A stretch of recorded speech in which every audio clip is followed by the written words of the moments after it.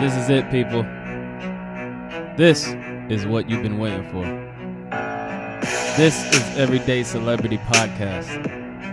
The podcast for everyday people with everyday problems, trying to find everyday solutions to accomplish everyday goals. Let's start the show.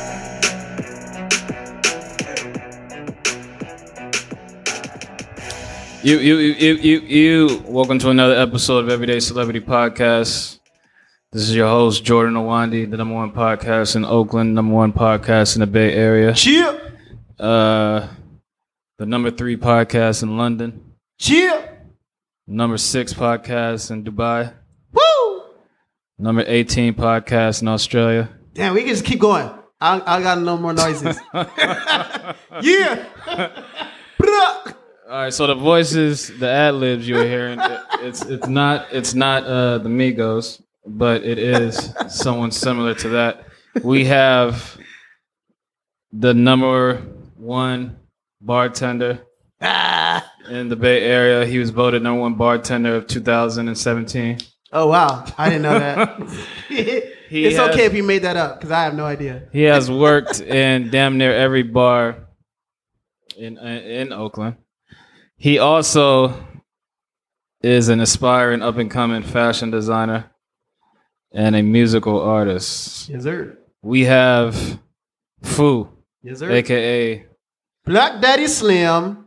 Yeah, I'm glad you said that, because I got a problem calling We work other together. niggas daddy. We work together. But yeah, welcome to the show. Cheers, man. What's up, brother? Good to see you again out here.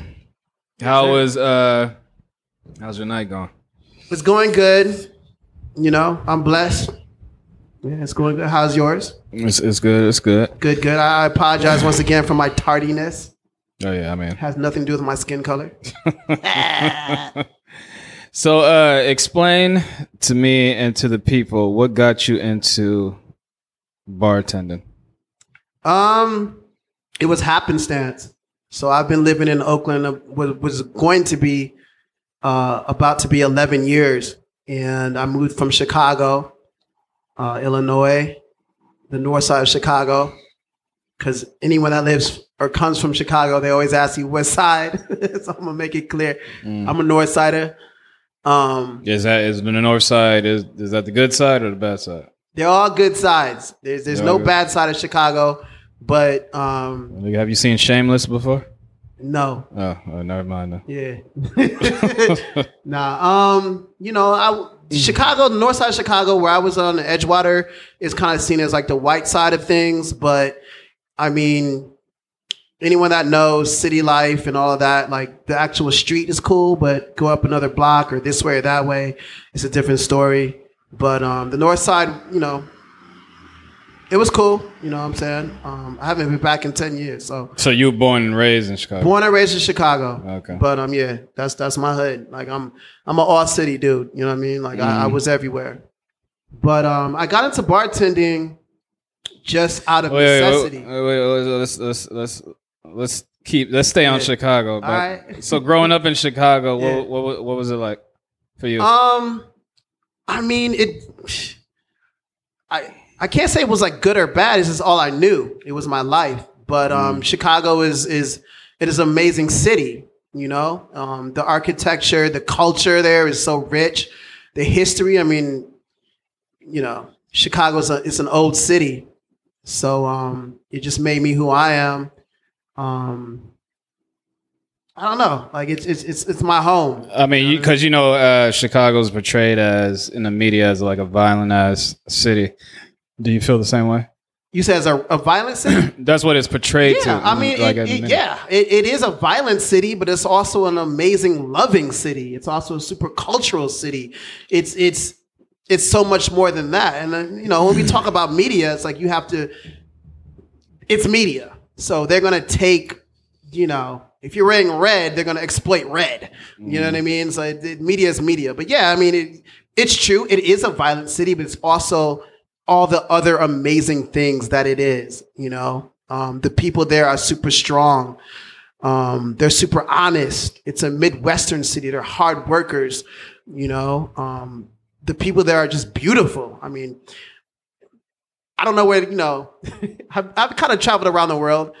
I don't want to diss anywhere, but Chicago just has an exceptionally beautiful people, and it's just a mix of everyone, from white to black, Latino, Asian, and everyone has their hood. It's still one of the most segregated cities, I believe, at least in America. I don't know about the world and all that, but at least in America.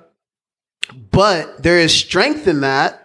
Not that I'm promoting segregation or anything like that, but the strength in that is that you go to different people's hoods and you smell the culture, you feel the culture, you see the culture. It's like, it doesn't get tainted like it does in other cities or other countries or whatever. It's like, it's there. But at the same time, I just feel like there's certain areas in Chicago that are melting pots where everyone gets together and parties and everyone knows each other and there's love and there's what's the word, camaraderie or whatever, what I mean? There's all of that. So, I mean, I don't want to make this into like a super pro, what I'm saying, big up Chicago, even though it's my city and I love it, to death forever. But, yeah, I mean, to answer your question, yeah, there is violence there for sure. And we definitely need to work at solving that problem, and it's a mentality thing, and I mean that's just so much of a deeper, longer conversation. But like I said, there is everything else in that city as well. So I definitely do recommend it. I definitely recommend people traveling there and checking it out when we can travel again. But we've always been on the map. We've always been on a list. We're definitely one of those cities. My bad. That people come to from all around the world to check out and visit. So yeah, that's what's up. So you said Chicago's full of beautiful people, right? So I'm gonna give an example like San Francisco. There's a whole shit ton of people, but most of the people in San Francisco are not even born and raised in San Francisco. Just a whole bunch of people who migrated and are now living there. Is Chicago like that, or is Chicago full with like motherfuckers who grew up and were born there? Yep. Chicago is full of a lot of natives. Of course, we have people from all around the world, which add to the beauty of it. But there are a ton of Chicago natives, born and raised, drink that water. You know what I'm saying? I've been drinking the water from Chicago. So yeah, it's strong. There's a lot of generations that are there, and the surrounding areas as well. You know what I'm saying? So, yeah. Did you? When did you leave Chicago? What was that, like 2010? So you were an adult when you left? Oh yeah, very much so. Okay. And you left Chicago. What was the reason? To be honest, got a bitch pregnant. Was running. Nah, no. At the time, no one was pregnant. I left Chicago because it's it's a city, so it's moving. It's constantly it's hot, like it's doing its thing. It's vibrant. There's a lot of energy going through it, but at the same time, it's a Midwestern city, and I just felt stagnant. And I felt stagnant at the time in the mentality, at least from the people that were around me. And also, like, at the same time, my mother had died like a year from me moving from Chicago. And I think I was still grieving. I think I was running away because like everywhere I would turn, like me and my mother were really close. And she just exposed me to like so much culture, so much diversity within Chicago. So everywhere I would turn, it was just reminding me of her. I think consciously and subconsciously, I wanted to get away from that and kind of like build my own reality and build my own world. But at the same time, again, like I said, like I just felt like, everyone, I always had these like super dreams and aspirations, as an artist. And, the people that were around me that I was talking to, and it was just like, they just weren't supporting me in the way that I thought that they should. And yeah, so I just felt like I needed to spread my wings and see the world and travel and live somewhere else that I wasn't comfortable, that I didn't know. I know every nook and cranny of Chi. And I just needed to leave. I needed to clear my head and leave and be free of what I knew. And so that's why I left. You know what I'm saying? Where did you? So you left Chicago and went where? I left Chicago and I moved to San Francisco. And I was there. I lived in Lower Hayes Valley was the first spot that I was living in. Did you know anything about San Francisco before you moved there? No, I knew nothing. So why San Francisco? Like out of all places. Yeah, I know. So when I was hanging out and I was telling people that I was thinking about leaving Chicago, I wanted to go to somewhere else that had culture. I wanted to go to somewhere else that was a city environment, that had art, that had music, you know, just all the frills that I was used to, you know what I'm saying? And so the more I just started, you know, just be out and talking to people, and they were like, the more people I talked to, they were like, San Francisco's the spot you need to go to. But I didn't do my research. I had a little bit of money, you know what I'm saying? So I wasn't like, foolishly, I wasn't worried about it. But everyone was just like, San Francisco, San Francisco, San Francisco. So I was like, fuck it. Yeah, I'm finna go to I'm gonna go to SF. And also at the time, you know, I was really into magazines. Now, everything's digital now, but at the time, you know, 10, 11 years ago, they still had magazines. So it was Juxtaposed. And so I was like reading those magazines and so forth, and just like seeing like they had a culture out here, like LA, they had all the painters and all of that. So I was drawn. So I moved out here, and San Francisco is where I touched down. And then I never really had a computer growing up in the household.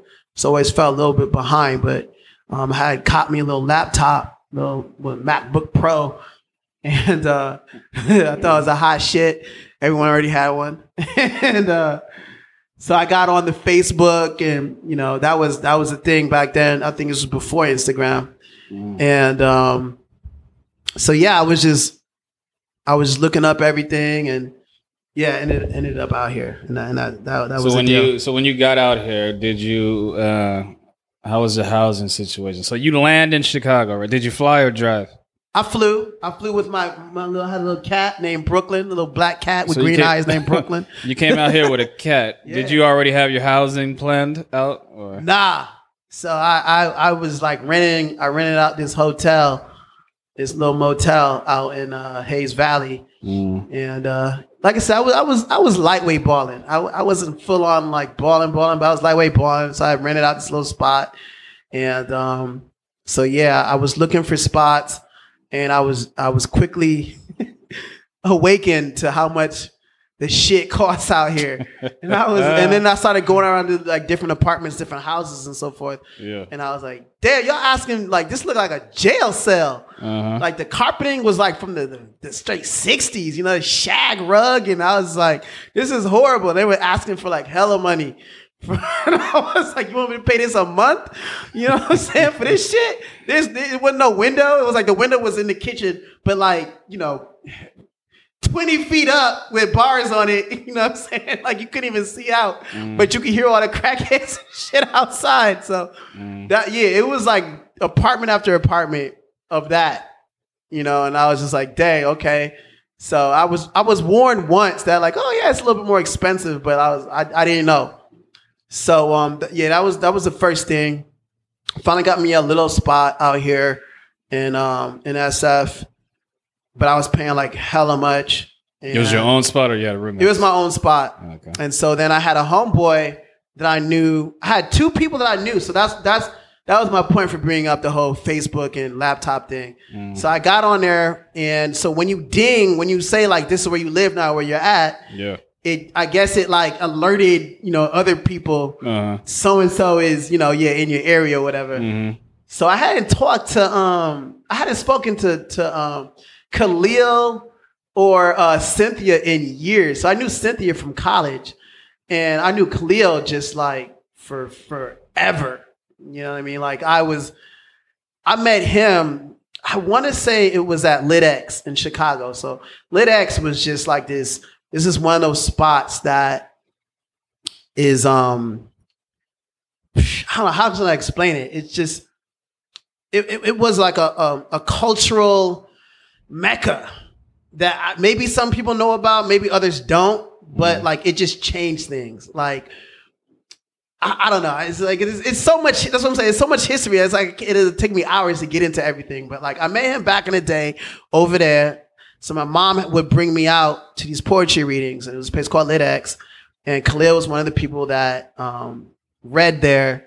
And he lived in Rogers Park, which wasn't so far. We would call it North Pole out in Chicago, if anyone knows about that. So yeah, so he lived over there, and if my memory serves me correct, I met him over there, and he was a poet over there amongst many, and we just became friends. Like he was a little bit older than me, and got me into like reading and reading books and so forth. I was like a teenager, so like I didn't give a shit about anything. You know, I was all about hip hop and this, that, and the other, but I was kind of like becoming, pro-black and interested in myself and all that, and then just getting aware. And he's one of the people that helped me like, feel confident and strong about being a person that came from education. He was the person that got me, interested in reading books and interested in just academia. And being proud of being a person of color, because if anyone knows, I don't know how the kids do now, but it's probably the same. But if you was a nerd in the hood or wherever, if you was a black person, you was a nerd, like people would shit on you. You know what I'm saying? They just like, you goofy, you a nerd. You know what I'm saying? You're not hip or whatever. So anyway, when that had dinged, Cynthia had reached out to me and was like, yo, I live in Oakland and Khalil lives out in Oakland. We're over here. And I was like, Oakland, what's that? And she was like, yo, MC Hammer? And I was like, yeah. That's the reference they used? That was the reference. She straight up was like MC Hammer, you know what I mean? So I was like, all right. So she was like, he's from Oakland, and we were like over the bridge or over the water or something, whatever she said. You have to take BART. And I was like, BART, what the hell is that? Because we talk about the L, we talk about the train where I come from. We didn't know BART. So it's like the BART. So anyway, she was like, it's cheaper out here, it's warmer, and there's black people. Because if y'all know about San Francisco, even like 10 years ago, there was like, it was a little bit of a culture shock. Like it was, it wasn't too many brothers and sisters out there, in certain sectors over there. Still's not. Yeah, it still isn't. It definitely isn't now. Less. Yeah, it's even less. Definitely isn't now. But like back in the day, you know what I'm saying? It was like you had to go to the San Francisco quote unquote hood. And let me tell you, San Francisco quote unquote hood, the projects in San Francisco. So let me tell you this. When I was looking for a cribs, I had told her, it was a coworker that had told that I was looking for cribs. And I think I had said an address or a place. And they were like, they told me to repeat it. And I was like, it's da-da-da-da. And they're like, yo, that's the projects. And I was like, that's not the projects, whatever. Da-da-da. And they're like, yes, it is. So I went back and looked at it and I looked it up and I was like, oh shit, it's a project. So the San Francisco projects are not the projects from Chicago. I was about to like try to apply to live in the projects because they was looking good. You know what I'm saying? Comparatively. But anyway, homegirl was like, move out to Oakland. You know what I'm saying? It's the soul out here. You're going to love it. And so I ended up moving out here. I stayed with like Khalil for like a month. He had this little loft in West Oakland. And that's another story. But wait a minute. What was going on in this loft? Let me tell you like this. It was told to me that it was a lot flyer and certain things was flyer than it was. But I ain't gonna shit on nobody. It was still a dope spot. It was a dope spot. You know what I mean? It was spacious, but we ain't gonna get into all of that because I ain't gonna tell everyone's business like that. But it was cool. So I ended up staying over there for like a month, and that was the beginning. Like I would chill with Cynthia, and she introduced me to Somar, and Somar, I think Somar had just opened up. Cynthia was a bartender? Nah, she was just a homie. You know what I mean? Like I said, I had known her from college, and she disappeared on me. you know, and she popped up. She was over here. And so when I had popped up, she was like, yo, let me take you around. So she was here and she put me up on, what's the other one that everyone goes to? Shoot, I ended up working there too. Mua. She took me in Mua. And, you know what I'm saying? Just like all around, just introduced me to people and so forth. I was begging Khalil. I will expose that. Like, Khalil just would not take me out. I don't know what was up with him. He was doing his own thing. But he wouldn't introduce me to nobody. I didn't know nobody out here. So anyway, that was the deal. So that's how I ended up in Cali. That's how I ended up in Oakland. And I've been here pretty much ever since. And that's the business. Okay. So yeah, now we can get back to the bartender thing. Were you bartending in Chicago? Nope. No. And in Chicago, I was strictly in the arts. I was doing music. I was like years ago. That's like years. I was part of this group called the Peanut Gallery. It's a little rap group called the Peanut Gallery. We're kind of like almost a wannabe Roots. Well, at first, I had met everybody in college, and it was started off. It's funny how I come back to Cali. So the little group was started off. The Peanut Gallery started off by this dude named Anacron, and he's a LA cat. And I met him in college, and I had my homies, and we were all like, you know, aspiring rappers as everybody else is, and he was just all about this independent thing. You know, back in the day, people were still getting, you know, everyone wanted to get signed. You know, everyone wanted to get a deal. And he was like, fuck that shit. And he was like, let's be independent. And so we kind of chimed in on that. And he started this group called the Peanut Gallery, which I guess he had started out here in LA. And so he brought it over to Chicago. How many people were in the group? Shoot, it was Ron, Dinky, me, John, him. It first started off with us 6, and then it kind of grew. Then we kind of did like a band thing, and this dude named Matt Taylor was a drummer, and it just grew. It was other people too, and it was like then we had the homies that were like, you know, would just kick it. So they were like Peanut Gallery 2 or whatever, but you know what I mean? So that was that whole thing. And so, yeah. So that's what I was doing out in Chicago. I was doing that, and I went to school for fashion photography. So I started shooting out there and doing that whole thing. What school did you go to? Went to Columbia. And yeah. Columbia University? College. Columbia College. Yeah, Chicago.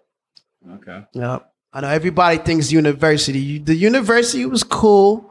University's dope, but you know, the Chicago Columbia College, the art school is amazing as well. You know. But so you were studying photography. I originally went there for trying to be a sound engineer, and I failed miserably at it. I feel like I still have an ear for all of that, but I wasn't disciplined at the time. There was a lot of math involved, and I had a different idea of what I thought it was going to be. And one of the things that the teachers were like, the professor was like, if you think you're going to come here and become a sound engineer, but then you're going to blow up and be an artist, you got a different thing coming. And so that was totally my ambition. But if you want to be a sound engineer, you're going to be a sound engineer. And that's amazing. That's great. You know, that's kind of even better. You might have even like a longer, you have more longevity doing that than becoming a recording artist, at least at the time, you know, signing a deal and all that. But anyway, that was the deal. So that's what I was doing. That shit failed. And my mother was like, yo, you got to do something. And so I went to college early, and they had like these classes, and one of the classes that you could take was photography, and I just did that for fun, just to try it out because I didn't know anything about it, and I was still in high school, and I did well at it. And she was like, "Yo, you have talent in it. Why don't you get into that?" And so in the beginning, I was trying to be a documentary photographer. I wanted to like document things and just be out there and tell a story. But at the time I was a little bit more money hungry, and I was like, fuck the story. I was like, I gotta make some money with this shit. You know what I mean? Because, at the time, Puffy was popping. So I was like, I want to get a Bentley. You know what I mean? I can't get no Bentley, like, photographing homeless people telling a story. So I got into the whole fashion photography world, and it was dope, but it was weird because within that, I still was telling my story, and I quickly found out that there weren't people of color in the fashion world. And I hated it. And there weren't a lot of black or people of color photographers in the fashion world. And so I was just like, this sucks. And so I was like kind of really determined to be one of those people that, told our story through that. But anyway, long story short, that all didn't work out. Why'd you stop? Because I was starting to get jobs doing photography, but it wasn't, there were gigs, and I wanted to do what I wanted to do. I was young. I wanted to tell my story. But when you do a gig, it's like you got to tell that person's story, whoever's paying you. Yeah. You got to do what they want you to do. And it was a lot of like, I had to start writing up contracts and shit and all that. And I think I was just immature. I wasn't ready for the business side of things. I was talented. So I had a mentor, but I needed someone to really, really, just really take me under. And I didn't have that. So I kind of just like said, fuck it. And then I got into designing, and I wanted to do clothes. So that's kind of what sparked it. When I was in school, we had so one of the courses was to mash up with designers. So they had, kids was doing the design shit. And then it was a meshed up class. It was the photographers and the designers together in this one particular class. And that was that. It was an amazing class. And I know, a couple homies still from that class. But anyway, in it, I was hating on everyone designing. I was like, y'all are trash. Like, I was seeing this shit that people were like making up. I was garbage. I was like, I could do that shit. And so it kind of sparked something in me. And so when I had like kind of dropped the photography thing, I was just like, because I've always loved fashion.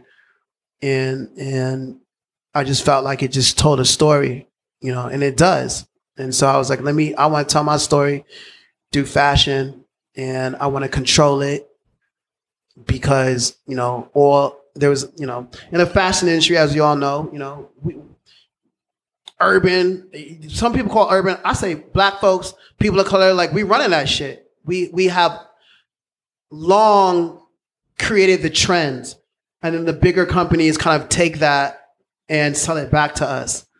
And so for me, when I was seeing all that, I was like, well, I want to be one of the people that like to sell back to myself, to sell to my own people and have us put the money back in myself and me put my money back into the community. So anyway, that was kind of my mentality at the time. So I started getting into designing clothes. And so I was like, I kind of had decided on doing a menswear underwear line. But then at the time, I was just like, well, dudes aren't like, what dudes are like talking about their underwear? Nobody. You know what I'm saying? So I was like, I was about to say, niggas don't really give a shit. Yeah. Niggas wear underwear with holes in them for months. For hella, right? So it's like, it's real talk. So I was like, well, dang. I was like, I'm weird. So I like underwear. I like having some fresh pair of drawers. You know what I'm saying? Like, you're doing your thing, and like, I had women comment, be like, oh shit, he got this on. You know what I mean? Ooh, all right. Like, what's up? So I was like, all right, cool. So I wanted to do that. But I was like, man, it's going to be difficult trying to promote that and get that out there because niggas don't care. So I was like, well, let me do a women's lingerie line, And I felt like I could be more creative too. So that was the deal. I started that. And I met this woman named Anna Fong. And I can't even remember how I met her. I think I want to say she went to Columbia College, but I don't know. She might not have. So don't quote me on that. But I can't remember. It's just like Chicago shit. Like I knew everybody. She knew the homies, whatever. And she kind of let me get under her wing a little bit, you know, and I was like so grateful. And because of her, like she hella like put me on game to like how everything works. Cause again, I'm young and I'm thinking like, yo, I'm finna just get this little idea. It's finna be popping. You know, we finna make mills. And so she just like really broke it down to me, like, you know, how the money works, what you have to invest in yourself personally, you know, put me on like, you know. So she was already established and shit? She was establishing herself at the time. And like right when I had left Chicago, I think she had just got a deal where she had gotten into like Bloomingdale's or something with her line. So she just kind of was like blowing up or whatever, doing her thing. But around that time, my mother had got sick. And so like I kind of dropped everything because my mother was like, she had terminal cancer. She had lung cancer. And so she had got diagnosed like earlier, but like she was like, I'm going to go in for like surgery, and then they cut it out or whatever. So it was all good. You know, my mother was like really strong. So it wasn't like a thing that like I sweated. And like I didn't even at the time sweat it because I was like, nothing's going to take her out. You know what I mean? So I was like, all right, you do the surgery, you good. But it had come back and she didn't really say anything to me. And the doctor had called up and you know, asked to speak to me. And she told me, she was like, yo, your mother's not really putting you on. This is what's up. You know what I mean? Like she got months. You know what I mean? So I was like, oh shit. And so it was like, right. It was a fucked up timing because like I really was like, I had met Anna. She put me on a game and I really like kind of felt like I found like my calling, how I wanted to do my life. I was really into it. And yeah, that was a deal. Like I was going to go for it. But my mom had got sick and, you know, like I spent pretty much the next months just like taking care of her until she died. And I dropped everything. And then I was in Chicago for like a year more, just like being reckless. You know what I mean? Just not handling my business. And where was your dad at this time?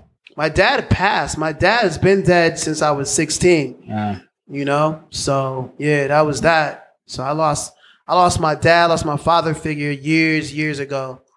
You the only child? Only child. I have half brothers. I have 3 half brothers and 1 half sister. So I have the eldest half brother, Olu, and after him is Ayo, Rick, and then after him the youngest is Alaribo,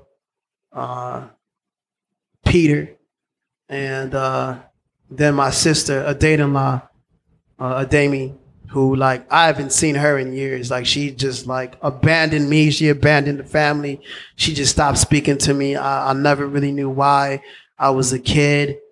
That shit was crazy. She took me. The last time I saw my sister, that's some crazy shit. Last time I saw my sister, it was when if anyone knows about movies, the He-Man movie came out. So trying to date myself.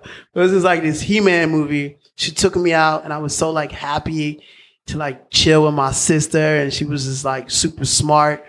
It's just beautiful. Like I just like idolized her, you know what I'm saying? Like my dad was just like she's the shit. And my mom was like she's the shit. And so like I just like idolized my sister. And I was so proud to have like a sister, you know what I mean? So we went out, we kicked it, and you know, we came back. And when we came back, it was like mad, like, you know, sirens and just like police, everything. So I grew up, like, again, I was on the north side. So I was in the condos over there. So some fool had jumped out the window, like from the 55th floor or whatever, and landed in like a little flower bed thing in front of the building. It was kind of the side, but like one of the entrances of the building. And so we came back to that shit, and we went upstairs. And, you know, we was chilling with my mom and whatever. And, like, you know, we said our goodbyes and she left. And that was the last time I saw my sister, you know. Damn. And, yeah, it was all fucked up. So you don't even know if she's alive, nigga? I think she is. I'm pretty sure she is. I think she is. So right when I moved out to Cali, I called her up. So when I got my first crib, I was living in North Oakland, and I hit her up, and I was like, "Hey," I called her mom. We have different mothers, of course, half sister. So I called her up, and I was like, "Hey, just let you know, like, not that you give a fuck." I didn't tell her like you give a fuck, but I was like, "Not that you give a fuck," you know.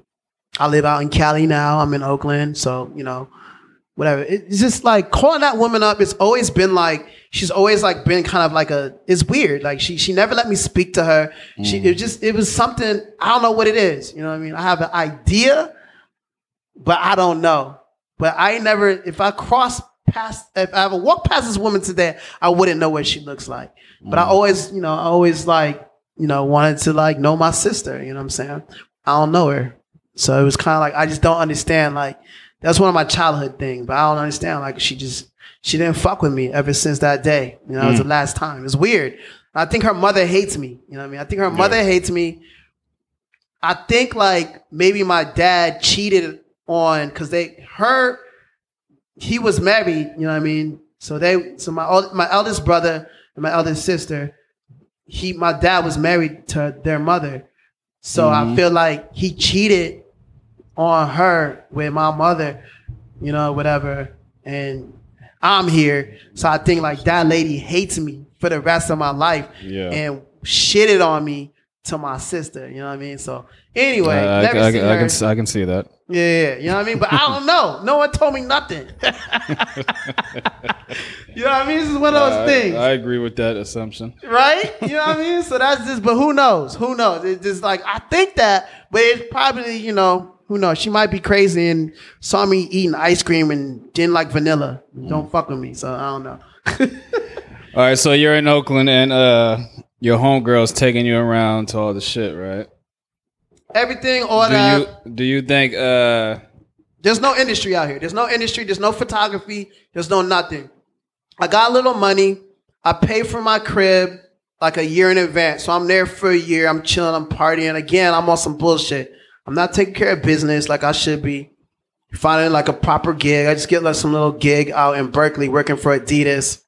But it's not real. It's not real money. You know what I'm saying? At this point, I don't really know what to do with myself. And so anyway, after that, I forget, like I moved in to this one crib, this one house with a homie. She was a friend of a friend. That's another story, but it was cheaper than what I was doing. And I needed a gig. And so I was DJing a little bit. I was collecting records. And I love music, of course, and I was collecting records, and so I started DJing at Muwa. I think it was on every Sunday. Super chill, super slow. I was just doing my thing. I was playing the cuts. You know what I mean? Straight Chicago shit. Like I don't feel like people in Oakland really. I'm not saying that they don't know music and they don't know nothing, but I'm just saying like I was just coming with a different flavor, and people were feeling it. You know what I'm saying? And so people were like, "Oh shit, yeah, we like it." So people were coming through. Too Short came, a few times. So I was like, oh shit, fucking Too Short. You know what I mean? So that was a deal.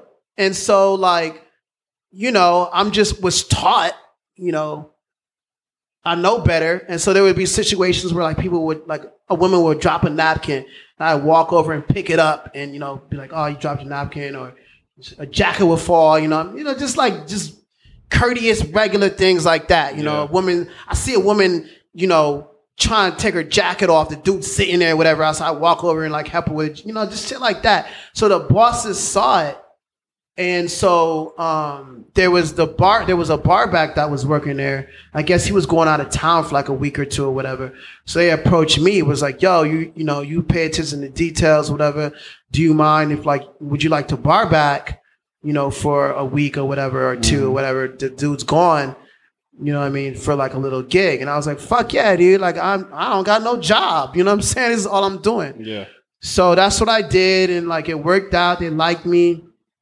And so that's how I got kind of into the industry. You know what I'm saying? Too Short bought me my first Fernet drink. So all the anybody who bartends and all that knows about Fernet, at least out here. That was a drink for me. I can't stand for that. I can't drink that shit anymore. But anyway, that's how I got into it. And I began as a bar back. And then I started working at the Layover.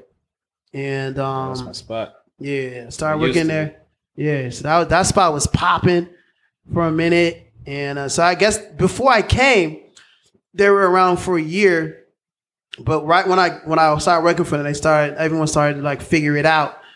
And yeah, that was a spot. So I was bar backing over there, and I was like, yo, make me a bartender. Cause I was like, wasn't no money in bar backing. I was like straight being a dog, but they weren't feeling it. They weren't letting me do it. So I was like, all right. Cause I had no experience bartending, you know what I'm saying? But I was like, I could pour a drink, I can pour liquid in liquid, you know what I'm saying, in a cup. But they was just like, oh no, you don't know, you know what I mean? Like, yeah. They was hating on the brother, you know what I'm saying? So that's another story. But you know how it is. So then they had split. It was like two sets of married people, you know what I mean? Mm-hmm. So it was like Zach and Rayanne, and it was Tim and Christy. Mm-hmm. So whatever, how business goes, they fell out. So Zach and Rayanne, Zach was like, I want to open up my own bar. So then he opened up, what's the spot over there down the street? From the Layover? Yeah, on Telegraph. Telegraph. Next to the beer garden. What's that spot called? Legionnaire. Oh, yeah, I can't believe I forgot that. Yeah, so Zach opened up Legionnaire. That's another story. But I'll get into you. I got so many stories. But anyway, to make it quick. So wait, what story is it? A story about him opening it, or like how happened? He found yeah. That's for another time. That's for another time. But I'll tell you like this. Zach's an interesting. He's a funny dude. It's funny. So anyway, like we was chilling. So there was an in between time. Mm-hmm. It's like a year or whatever. So like Zach does music. He does hip hop and shit. So I was like, I want to record a record. So he was like, I was trying to work with him and do beats and all this type of shit and whatever. So we were going over there, and I was like, yo, dude, what we now call the Legionnaire. I was like, that spot is open. I was like, you should check that spot out. Homeboy is like renting it out or whatever. Mm-hmm. And he hated him. He was like, fuck that shit. I don't want to be over there. Woo. So I was like, all right, dude. I was like, I think like it'll pop, like whatever. So he hated on it. And anyone that knows, and I say this lovingly, anyone that knows Zach, he kind of be hating on shit right away when you tell him. But check this out. It was months later. This fool was like, yo, fool. He's like, I think I found this spot. I was like, oh, for real? What what'd you come up on? He's like, I found this place on Telegraph. And it was what we now call a Legionnaire. Mm. And I was like, bruh, that's the spot I told you about. Like, what the fuck? So anyway. What was it before the Legionnaire? I can't remember. It was another spot before that. But yeah, I don't remember. It was that was like, it was like maybe the first year that I had moved out here. And it shut down like kind of soon after that. And then it was just vacant for a minute. And so, yeah, that was a deal. So he still owns it? I think he sold it. I think that, I don't know what I should be saying. Well, fuck it. Nigga, but Nujik owns it now. So him and this other dude, damn, I don't want to say too much, you know what I'm saying? What are these niggas doing, illegal shit or something? No, they ain't doing nothing illegal, but you know what I'm saying? I don't be telling all Oakland business, but so one of the dudes, for those who know. So one of the dudes that was a chef or a partner, I don't know, was kind of a partner at Muwa years ago. He kind of does his thing. And so I think he's like one of the owners or silent owners over there as well. So those who know that's what it is. But yeah, so they got that spot. So they're running that now. Big up to them. Hopefully, we're in the midst of COVID right now. So hopefully they can do their thing and make their money and keep it going. Like Legionnaire, like all these spots are like, I've just been blessed. I've been lucky to like work in like these dope places because they've been like kind of significant within the cultural growth of Oakland and of the Bay Area, you know what I'm saying? Because there weren't a lot of it. So when I was working at Muwa, You know what I'm saying? Like people came from what now I didn't know where they were coming from before. They'd be like, I'm from Hercules. I was like, I don't know where the fuck that is, but okay. Yeah. But now I know, you know what I'm saying? And it's like people were coming from all over Sacramento and like all these spots to come to Mua because we had soul, like because we had black bartenders, we had Asian bartenders, we had white bartenders, we had motherfuckers from wherever, like, you know what I'm saying? Like Europe, like straight up Europeans, you know what I'm saying? Like, and it was like diverse and it was cool. And like we were playing hip hop and soul. And it's like, I don't think it was like at the time a thing in Oakland. Like from my understanding, you know what I'm saying? Like this was a hip spot and we were like really doing it and it represented who they saw. The staff was culturally representative of who was coming. You know what I'm saying? Yeah. At the time. And that transferred over as well as a layover. And that transferred within Legionnaire, which I was a manager of for a short time after Dave Medina was managing it first.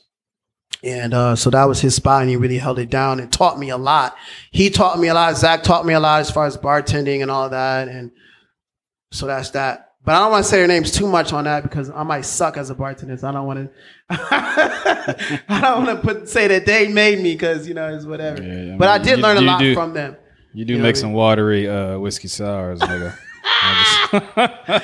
I'm joking. Y'all motherfuckers be getting drunk on my shit. I already know the business. All right, so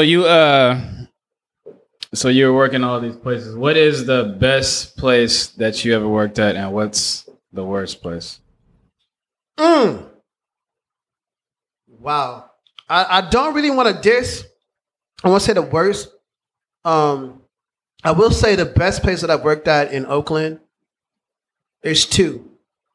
The main one was Oeste, which it's COVID, so it's like ain't nobody got no job right now.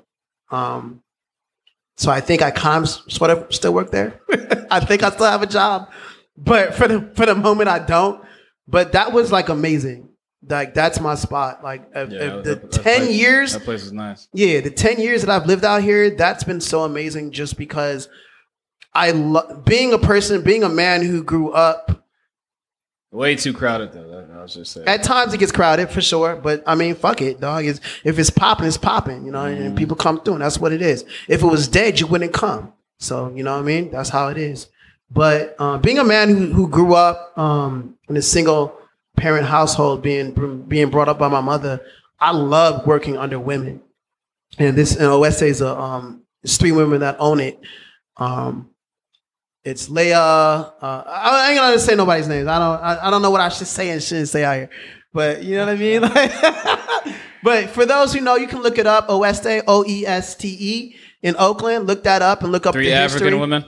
Yeah, three women of color, and they're all amazing people, just as individuals and business owners, and they're hella honest and hella real, and have such an amazing vision. Like when you step in, see, it's one of those places I look at it like this, and just like when I go out, you know, I look at it like this. My first thing is the bathrooms. If you have shitty bathrooms, I don't fuck with you. You know what I'm saying? The bathrooms are always on point. They're very clean, but it's also the atmosphere, and it's like they are what I would want to do if I open up a lounge, and it's like the spot is like it's pristine. It's tight. It looks like upper class, right? Because it is. The quality of like the bar, the quality of chairs, the quality of the floor, the ceiling, everything is just quality. But when you walk in, you don't feel like, oh, I'm in a place that's too much for me. It just feels like home, if that makes any kind of sense. And I think the staff represents that as well.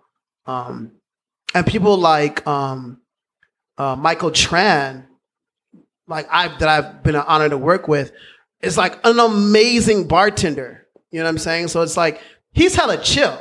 Like he's a San Francisco dude. He's a Bay Area dude. You know what I'm saying? But like he knows what the fuck he's doing. So I'm like sitting there learning from this fool every day. You know what I mean? So for me, like this is like, it's just school, but I love it. And I love the people that come through. I mean, I stepped up my clothing game. Like I started getting stuff out of storage, like to rock to wear there just because like people that come through are just beautiful. And it reminded me of Chicago. Like people dress up. Like the Bay Area is just like kind of super chill. Like you come in some sweatpants or whatever, you know, you don't have to be looking amazing, but that's the difference. Like back home in Chicago, like to go to like Dominic's, which is like Safeway out here, like you had better have a fit. Like even if you're just in your sweats, like if you have a Nike fit on, it has to be all Nike. You can't be wearing a Nike hoodie, Nike sweatpants, and have Adidas shoes on. You're gonna be looked at crazy. You know what I'm saying? So it's like people out here when they come, you know, to a West Day, it's like kind of Muay again. Like people like dress up, like they're cognizant of what they're doing and how they hold themselves, and it's just like people of color that are just like. That are aware of themselves, that are conscious, that are intelligent, that have money, that are like own their own businesses, that come to network. It's just a beautiful place, you know what I mean? And it's like it's the extremes. You could be a hood dude. You know, we have our dealers. I'm not saying anyone's doing that there, but I'm saying like you have that to like we got cops that come through, and we got lawyers that come through, and we got post people that work at the post office that come through. It's just an eclectic situation, which is life. And I love it. You know what I'm saying? It's like when we, in the midst of like what we're going through today in America, it's like that place there, Oeste, represents what we want. It represents being a white woman coming to a spot where it's like people of color and she's hella chill. She don't feel threatened or nothing. It's a spot where people who don't have a lot of money can come through and still be able to afford a meal, afford, a drink and chill and hang out and have a good time and listen to music and fraternize and chill and have a good time. It's just a beautiful melting pot. So for me, Oeste has like been the best job and one of the best life experiences for me in Oakland thus far. How long were you working there? I've been there for like 2 years now. Yeah, for about 2 years. And it's been cool. Is Oeste a place where you were working at when all this COVID shit happened? Absolutely, yeah. It was literally March. My birthday is March 15th. And I think that was the last day that I worked. And then March 16th, was the last day that everything was open. And everything shut down after that. My mother's birthday is March 13th. Yeah. So yeah, that was a deal. That was the last spot that I was working at before everything shut down. What's the worst? What's the worst spot? You know what? I'm not even gonna say. I'm not gonna say the worst spot. But the job before that one, it wasn't. See, I don't believe in the worst. I just believe that it was a challenging time in my life.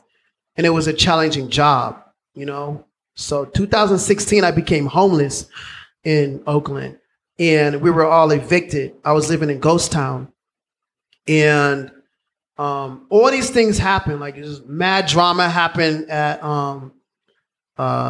Legionnaire. I was accused of things. I don't know how much time y'all got. So it's like, just like a lot of things happened. So my life just like fell apart in every kind of way. Like I had people that died, family members, homies, like Timbuktu, which was a dear friend of mine from Chicago. Like I knew him when he was literally a kid. We were all kids. I was in high school. He was younger. He passed away. I didn't know about it. And like, this was one of those situations, like at the time I couldn't afford to like fly back to Chicago to his funeral. I didn't know about it. I didn't know he was sick. I had like homies that were like close, but no one told me. And I was just like, it was horrible. Like all these things were happening to me. So I picked up this gig because it was the only thing I can get because I was ostracized or I was like kind of kicked out of the industry at the time. Someone carrying me, basically. What I mean? I was Karen. What they now call is Karen. You know what I mean? I was Karen, but like everyone like me too'd me, carrying me. But it wasn't that. It wasn't that. Wait a minute. What were you being accused of? We ain't gonna get to that. We don't get. Was it sexual harassment? Absolutely. That was it. Yeah. Okay. But it was a rant. Like I said, like I don't want to get all the way into it because it's like it's gonna be a long ass conversation. By multiple women?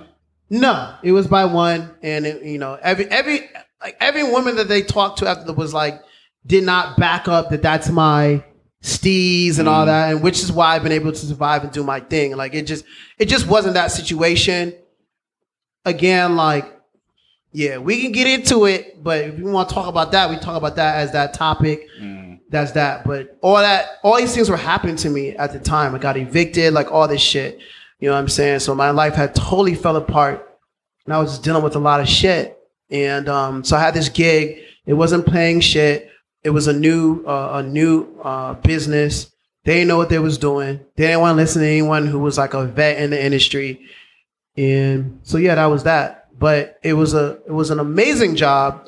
That's why I never say anything is horrible, because it was an amazing job that taught me what I don't want to do, what I don't want to be stuck in. And it just gave me that drive. And so then when I got the gig at Oeste, it just kind of saved me, you know what I'm saying? And it gave me the confidence. Seeing these women who did what they're doing, it gave me the confidence to pick up and pursue my own personal business and pursue my clothing line again, pursue my music career and do things that I love and do things that I feel like I'm put on this earth to do, and gave me the strength, really, working at this gig, all the bullshit that we put up with on San Pablo, dealing with all the crackheads and shit.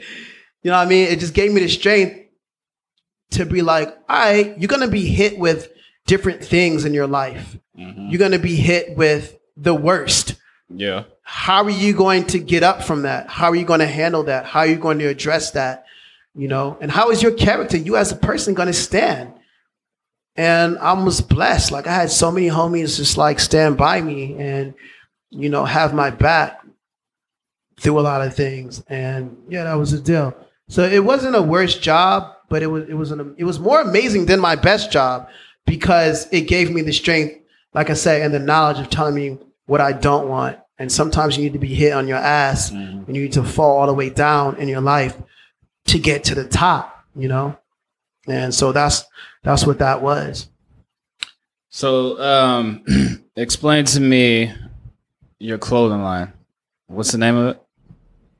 It's called a Carolet Boutique. And I just talk to you from the heart. Like I won't, read you the whole, our mission statement and all that. Basically, from the get, I've always wanted to bring awareness to the world, whether it be happiness from those who people think is not happy, or to just bring awareness, be a voice of the voiceless. And I figured out a way to make my clothing line speak on these subject matters. So during COVID, I already had like, I had like my little Etsy, a Carolet Boutique on Etsy, AKERELE Boutique. And I had like a little Black Daddy Slim t-shirts and hoodies and all this kind of stuff. And, that's related to my music. But I was like doing nothing. I was bored. And so I would just go out late night. I get on my skateboard or drive around, and I started shooting again, surprisingly enough, because I put down a camera for hella years. The last pictures I took were of my mother when she was dying, and she was like, we had hospice and all that, and I took pictures of when she was sick and all that. I didn't pick up the physical camera since then. I didn't shoot for shit. And I started shooting again. Because I always, like lately, these last like 3 years, I've been feeling like I want to speak through the camera, but I didn't know what I wanted to say. So I just started shooting around Oakland hella late. And I just started shooting, I used to shoot people. I used to photograph people. But now I just started shooting structures and so forth. And so I came across, I think it's on Grand, I forget the intersecting street, but the street right before San Pablo is like a homeless encampment over there under the viaduct. And I started photographing over there, and I shot this one photograph, and it was just like a mess. It just had like mad shit all over the sidewalk, and it just looked crazy. And I photographed that, and it just spoke to me. And I was coming back that very same night. I was walking back, and someone had left a shopping cart in the middle of the street. And I photographed that at all these different angles. And I went the next morning, I woke up and I was just looking through everything. And I was like, dang, these things really spoke to me. And I took one of the photographs, which was the one under the viaduct of the homeless encampment, and I wrote under it mansion.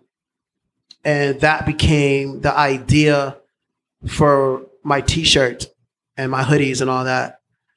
And I did that because I want to just explain that there's no more middle class. You know what I mean? There's just rich and there's poor. And I want to speak on that. And the same thing with the shopping cart. Under that, I wrote, keep pushing.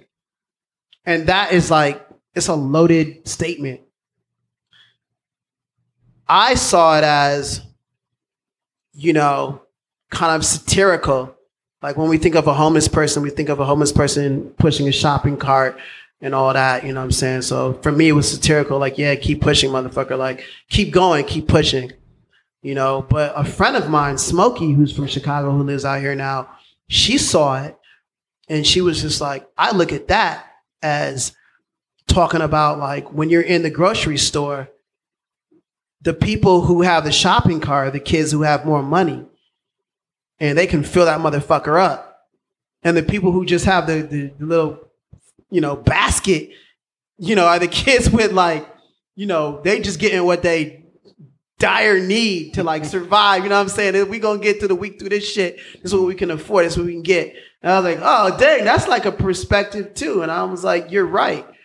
And so when that happened, I was like, all right, I'm gonna do a line. Like I'm gonna start doing t-shirts.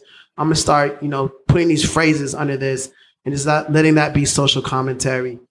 And so that's the deal. And so I started taking my photographs and putting words under it and letting society look at it and decipher what they want to feel from it. But there are some obvious, conversations that come from it. Yeah. So that's how that jumped off. But I also, have this other, it's not another line. It's still under a Kerale boutique. But I met this woman at a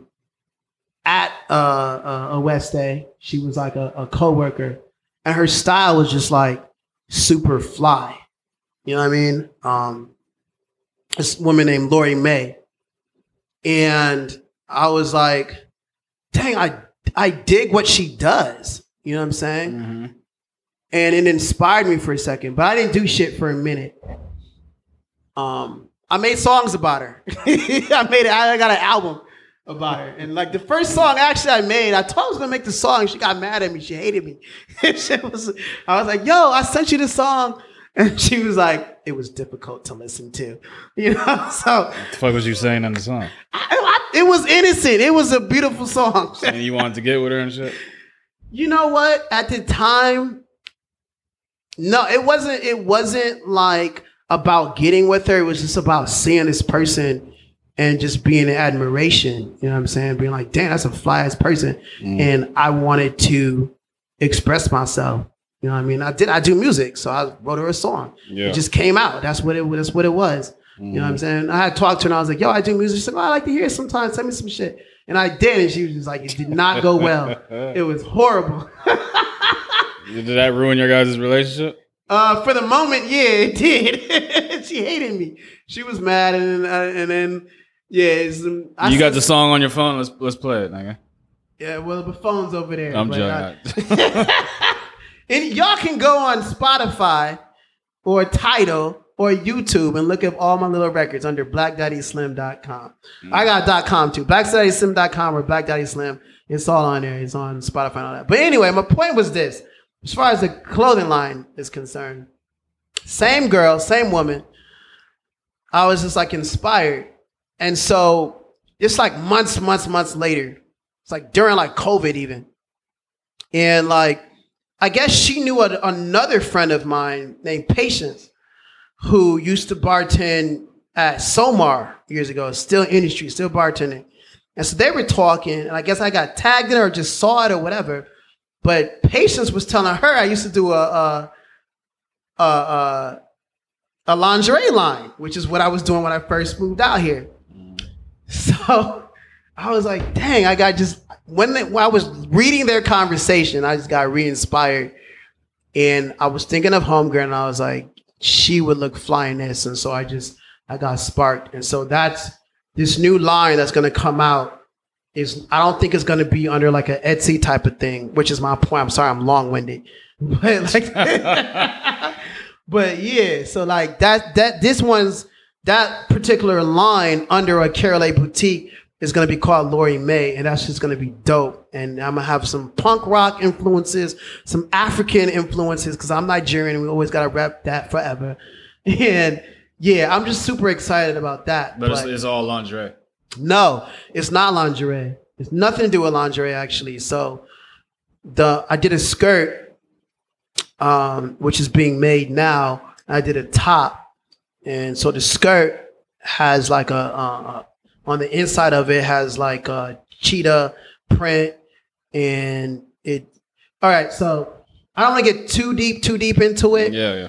But I'm always deep into culture and expressing to society the lines of culture.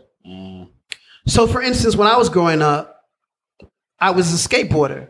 So I lived on the north side of Chicago. So everyone was like, oh, you're a white boy. I'm like, well, no, I'm very black. I'm African. And so, but people would hate on it. They would hate on it. They would hate on the fact that I was a skateboarder. They would hate on like I was into tennis. They would hate on like all these things that I was into. And I was like, but black people do this. And they were like, nah, you just got to wear Jordans and play basketball. And it was like, it sounds hella like ignorant or like whatever, racist, but real talk, this is a conversation that happens within our own community.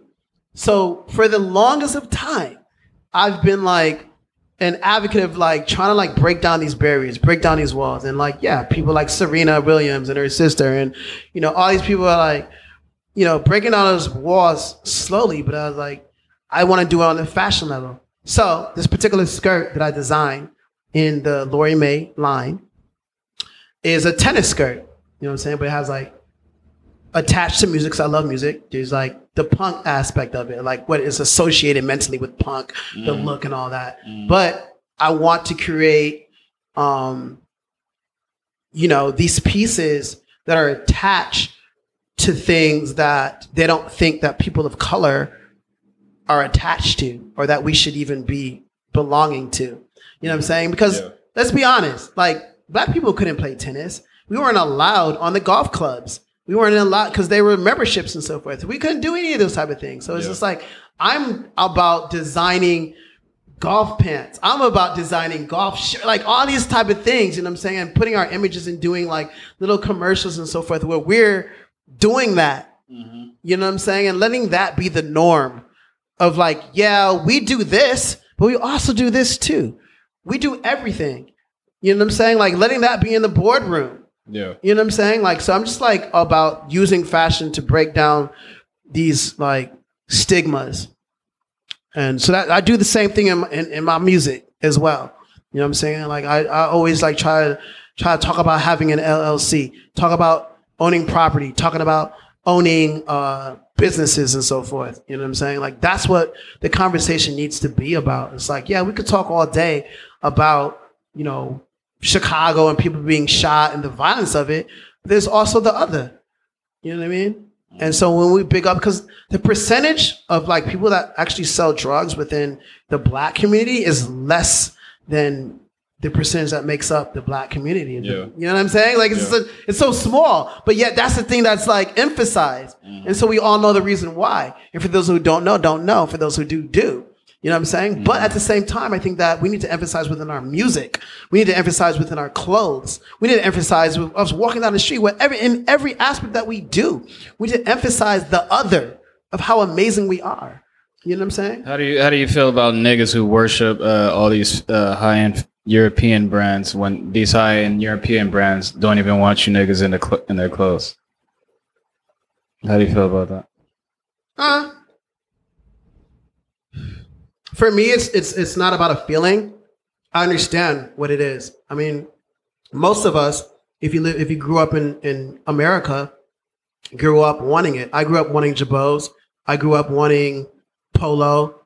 You know, I grew up wanting all those type of things. You know, I grew up wanting one Lamborghini, all that shit. You know what I'm saying? So it's not. I wouldn't say like it's our fault, and I feel a kind of way about it.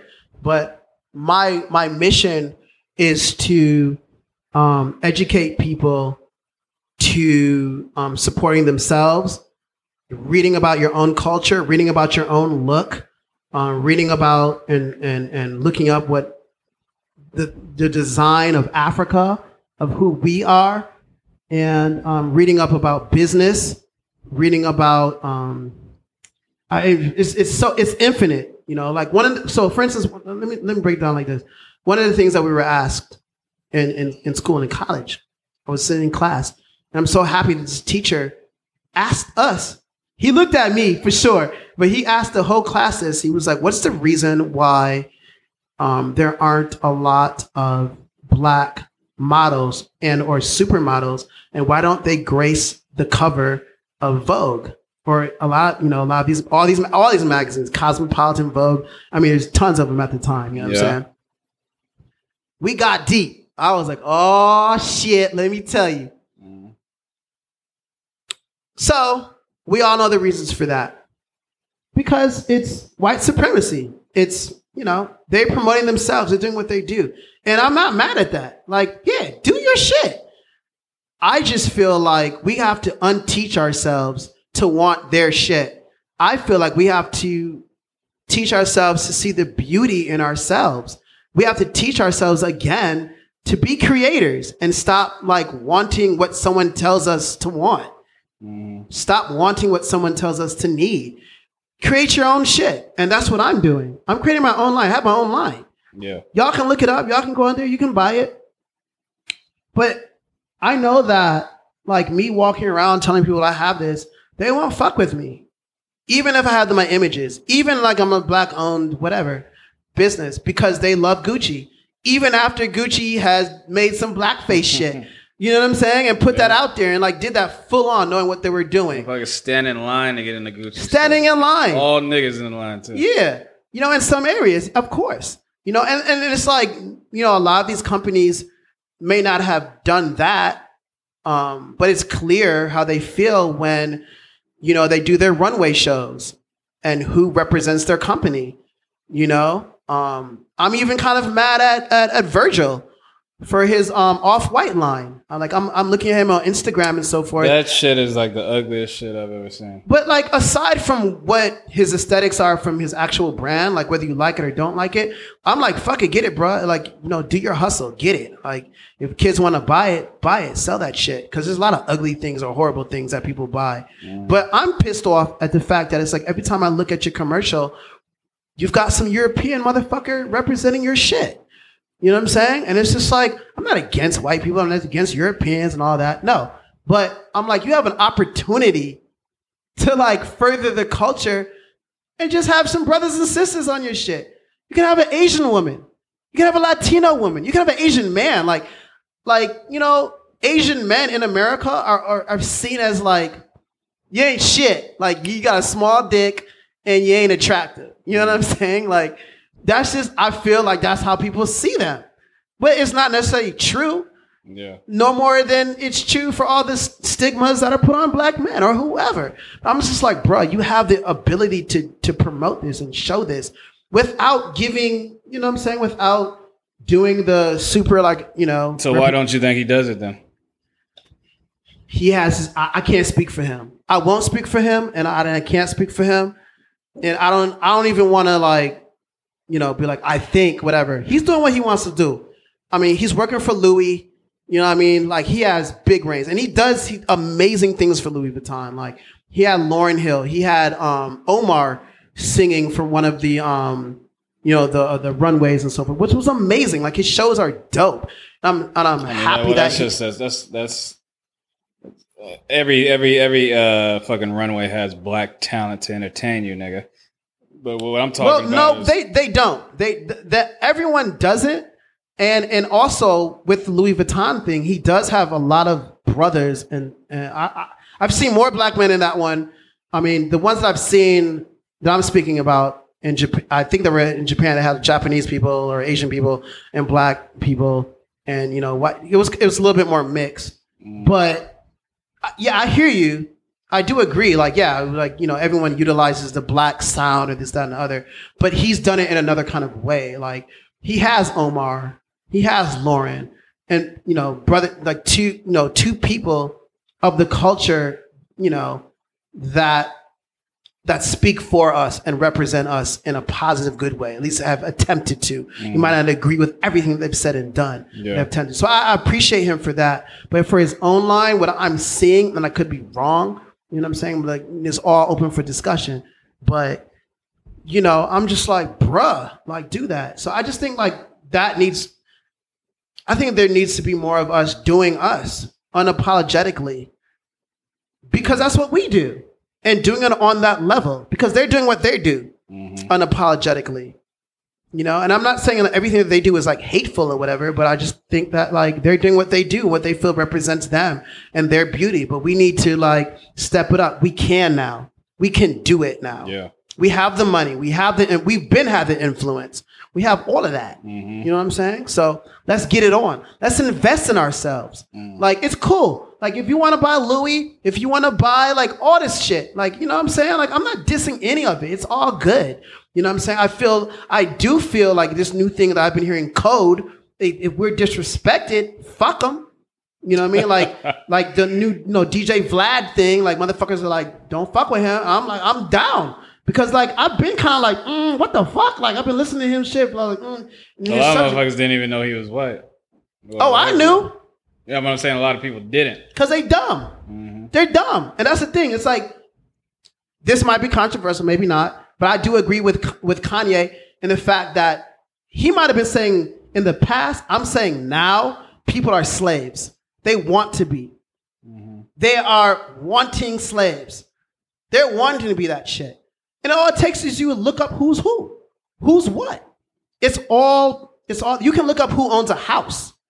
Who is that? You can, what company owns it, how much they're getting for it, all that shit. It's all public knowledge. So if y'all not doing your due diligence to find out who's doing what, who's saying what, who's about what, who's owning what, you're going to be a victim willingly because it's all out there. It's cool to look up Cardi B.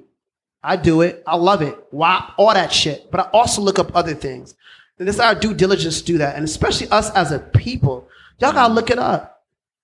And work with yourselves. And work with each other. You know what I'm saying? Yeah.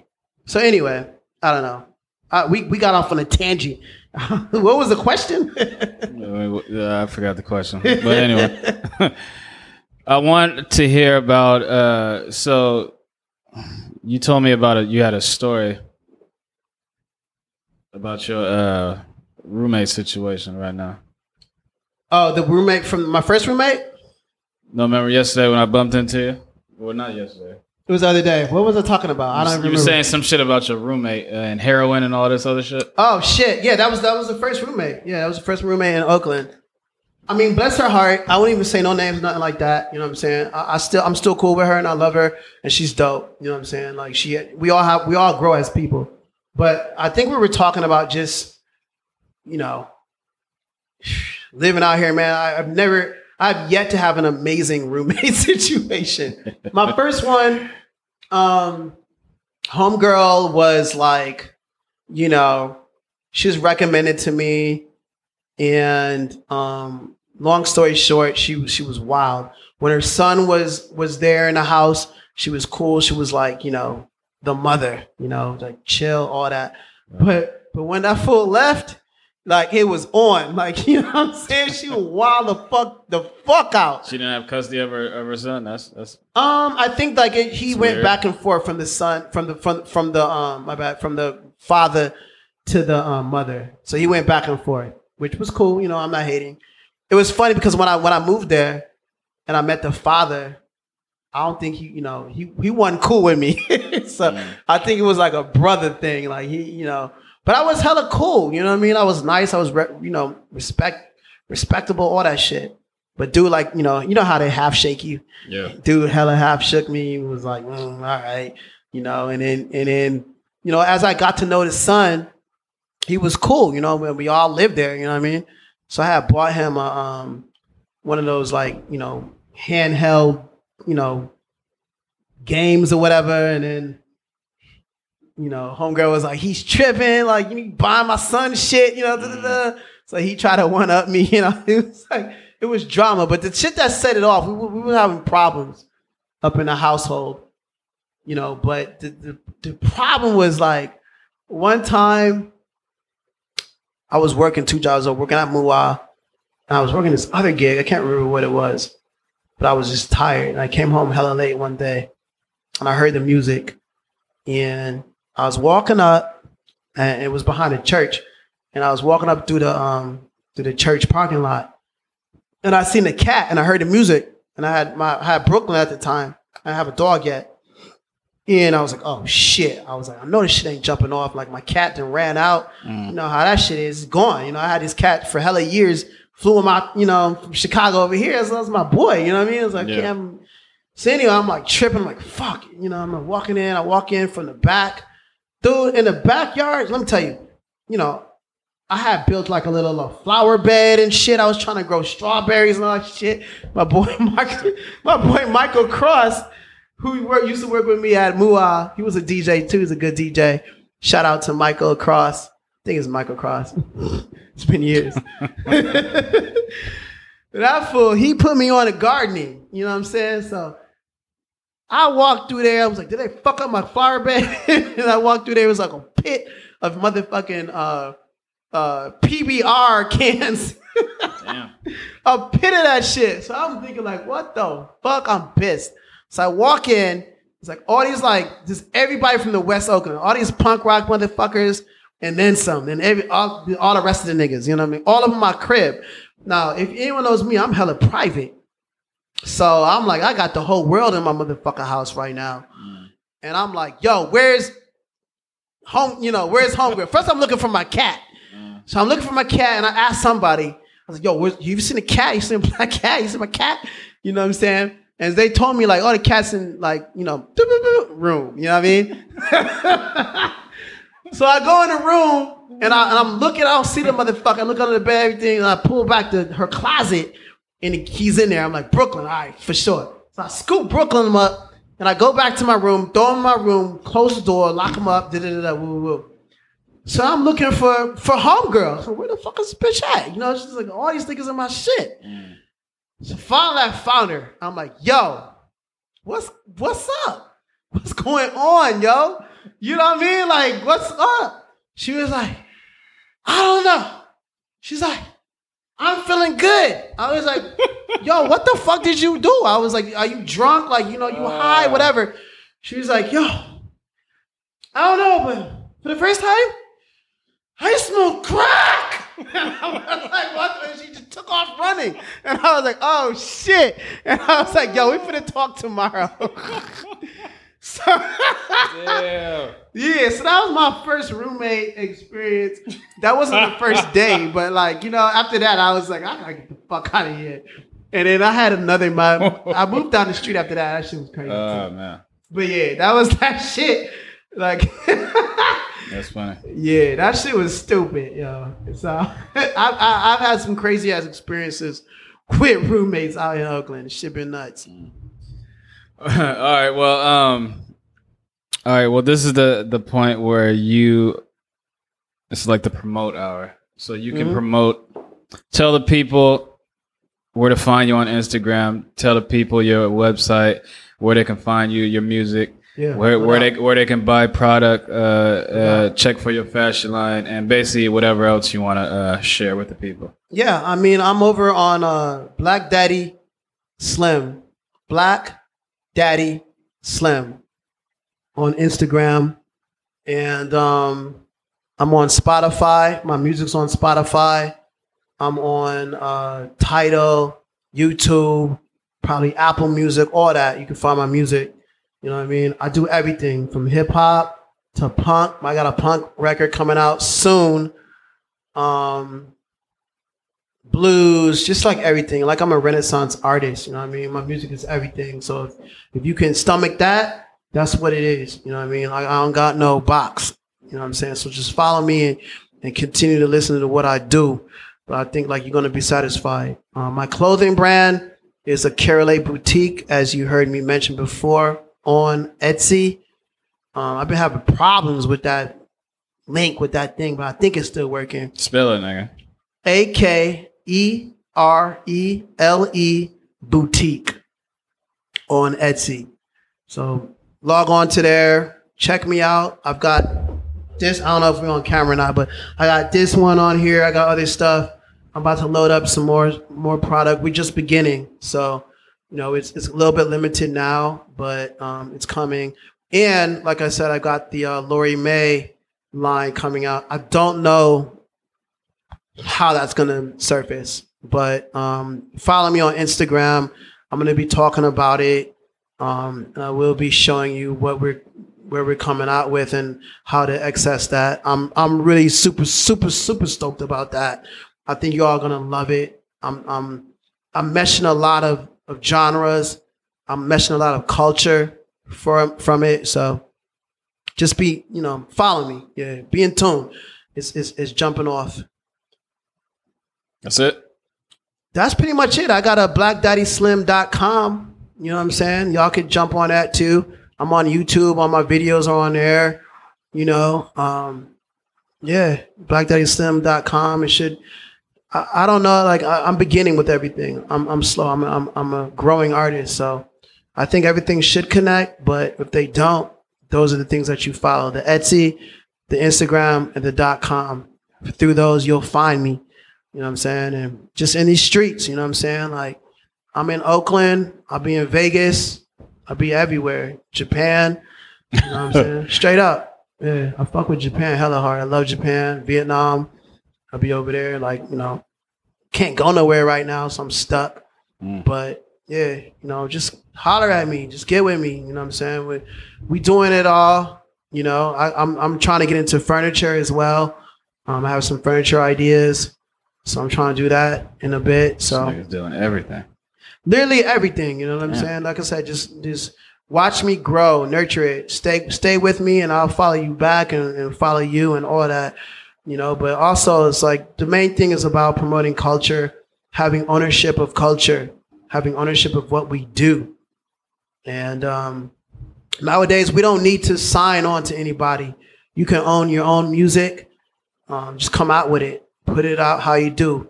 Start creating your own labels. Start creating your own businesses, whatever it is, whether it be food, whether you have an insurance company, you want to do insurance, whether you want to open up you want to start fixing cars, do that. You know what I'm saying? Like it's up to us to own our own shit. And in politics as well. I want to say this. I don't know if I have time, whatever. Hurry up, nigga. Yeah. Politics. Y'all got to get into politics if you want to stay in America. Teach your kids to get into it because we need to create our own laws. We need to have people to backing up our own laws.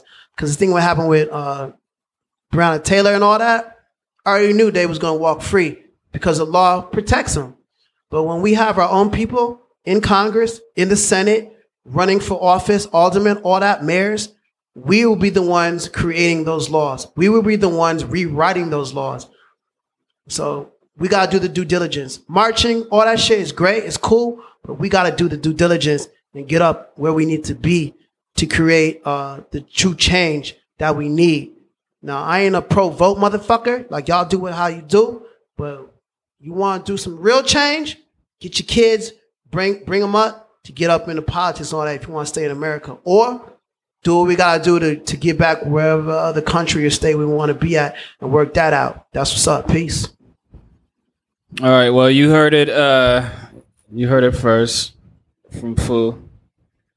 AKA what? Black Daddy Slim. Okay, yeah, because Yeah. I refuse to say that. Don't be scared. Don't be scared to say it. Don't be black men, brothers and sisters. Don't be scared to big up other people. Don't be scared to big up other brothers and give them their props and call them daddy and fathers, because we all baba. You know what I'm saying? We all mother. So don't be scared for that. It's not taken away from your own father. It's not taken away from your own mother. It's not taken away from your own sister. But it's definitely bigging up the next brother and definitely bigging up the next sister. Yes. And giving them power. So it's okay to call me Black Daddy Slim. I'm not trying to take your daddy or nothing, but I'm a father to this shit. And maybe next conversation we'll explain what Black Daddy Slim means when I'm asked the question.